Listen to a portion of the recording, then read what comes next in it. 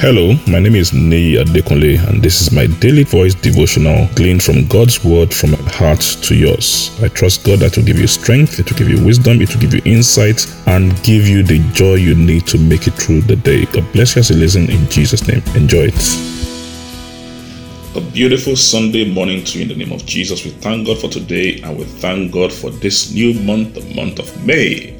Like we said, we are talking about prayer. And from now, all this week, and for the next few days, we're talking about what to say when you pray. What exactly do you say when you pray? So like I said yesterday, for me, there was so much confusion about prayer. Why? What exactly are you saying? They said we'll come and pray 1 hour. What exactly will you be saying for 1 hour? Remember the story of Jesus and his disciples when he was going to pray before going to the cross in the Garden of Gethsemane. He told his disciples, couldn't you pray with me for 1 hour? So back then I was like, what in the world will you say to God for 1 hour? What will you be saying for 1 hour?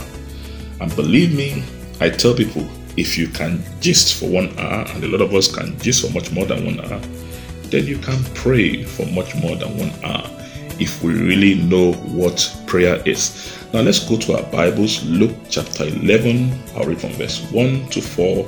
Luke 11, 1 to 4 in the New Living Translation.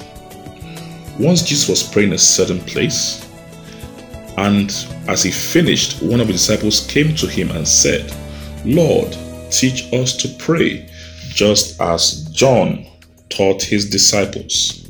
Jesus said, this is how you should pray. Father, may your name be kept holy.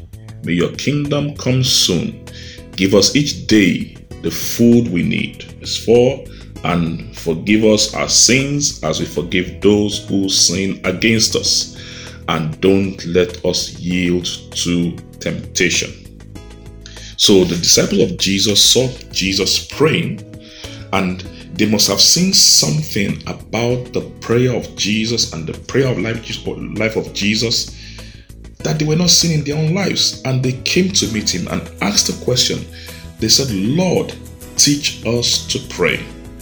We are saying this because we have also seen John the Baptist, your cousin, also a prophet, teach his disciples to pray. And guess what? Jesus answered them.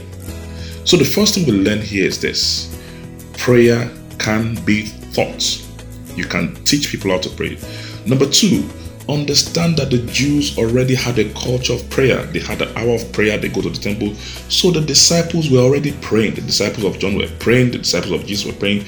They were praying before Jesus came. But there was something about the prayer of Jesus that was different from what they were doing. So it was like, listen, there's a difference between our prayers. Teach us how you do yours. So that means they must have been praying maybe in a way that wasn't as effective as Jesus' prayer was. So we can learn how to pray the right way. So by Jesus answering their question and by him really teaching them how to pray shows that we could be practicing prayer and not practicing it the right way, or we could be practicing prayer and praying, the Bible says, praying amiss or praying wrongly. So my prayer for you is that before the end of the series this month, we will learn how to pray effectively, how to pray the right way, and come to that place where prayer becomes a thing of joy and a thing of pleasure in Jesus' name. God bless you. Enjoy the rest of your day. I'm sure the word you heard today has been a blessing to you. The way we maximize God's word, the effect of God's word in our life, is by putting it into practice and by sharing it with others. Please ensure you put this into practice and please share it with others.